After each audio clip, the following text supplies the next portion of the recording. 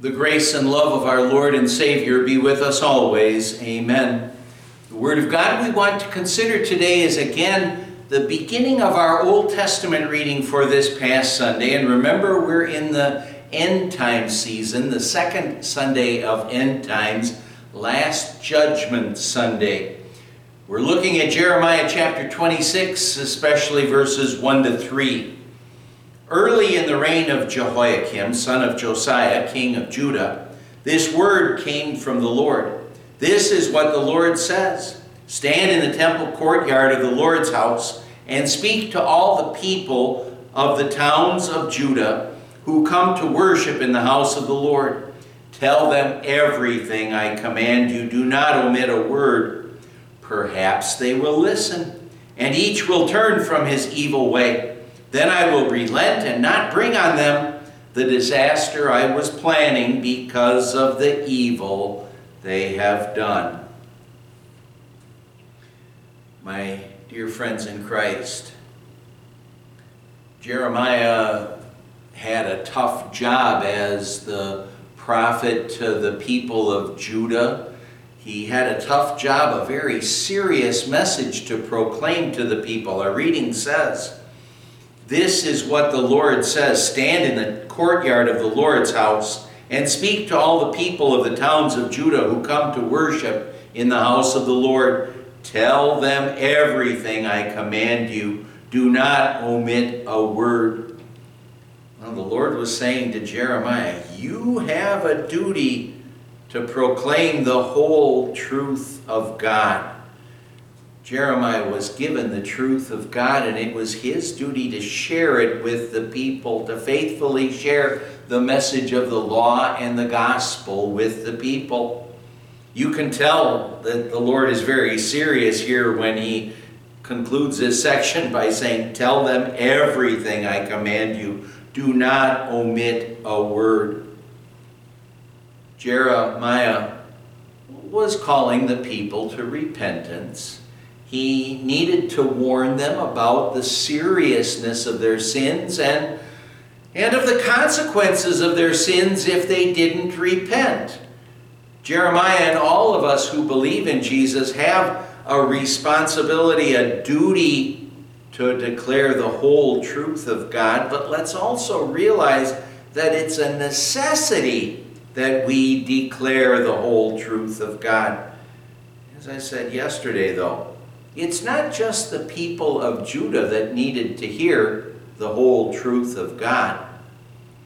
It's not just those people who needed to hear the seriousness of their sins and the consequences if they refused to repent, if they didn't believe.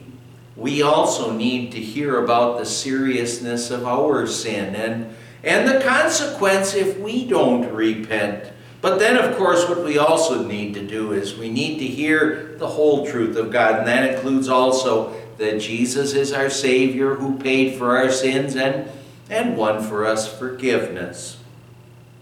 Well, the Lord says here, perhaps they will listen, and each will turn from his evil way.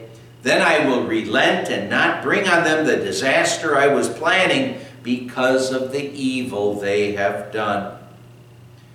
Oh, prior to this, Jeremiah had interceded for the people with the Lord, and the Lord had listened to Jeremiah, but he indicated that the people were heading down a slippery slope, and they were, well, maybe they might express a bit of repentance, but they often were sliding back into their rebellious, their sinful ways.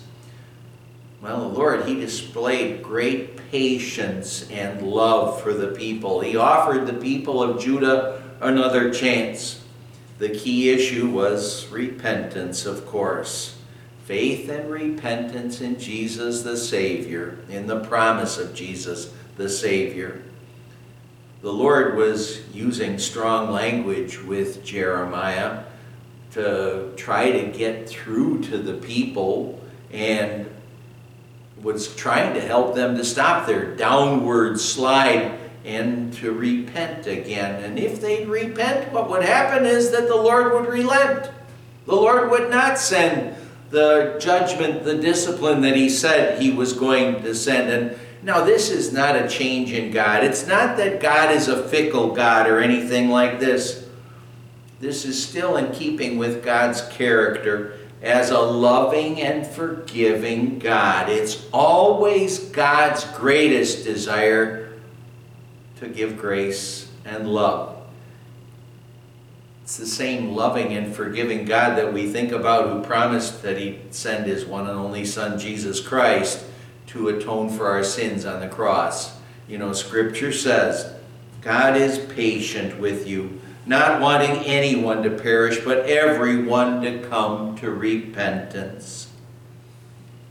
The main object of Jeremiah's prophecy here and his call to repentance was to save his people from certain destruction. If they'd repent and mend their ways, well, God most certainly would relent. God would most certainly deliver them from the threatened doom. That's why for Jeremiah and for all the prophets of old, and well, for pastors and all of us believers today, it was and it is a necessity to declare the whole truth of God. When the law and gospel is proclaimed, then the Holy Spirit is working on people's hearts, and well, some people will reject the whole truth of God, but by the grace of God there will be those who, Holy Spirit working in their hearts, they'll believe the whole truth of God.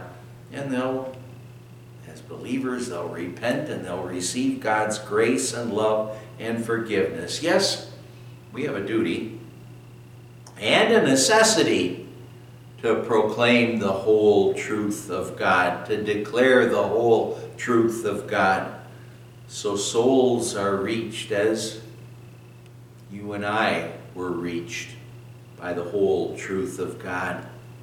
So we see our sin. And so we also see our Savior and his grace and love. Amen. Let's pray. Lord God, Heavenly Father, thank you for helping Jeremiah and us to see that we have a duty and a necessity to declare the whole truth of God. Help us faithfully to share your law and gospel with everyone so you can reach hearts. It's tough for us to see our sin and what we deserve because of our sins, but it's such a blessing then to also see our Savior. We pray in his name. Amen. And the grace of our Lord Jesus Christ and the love of God the Father and the fellowship of the Holy Spirit be with you always.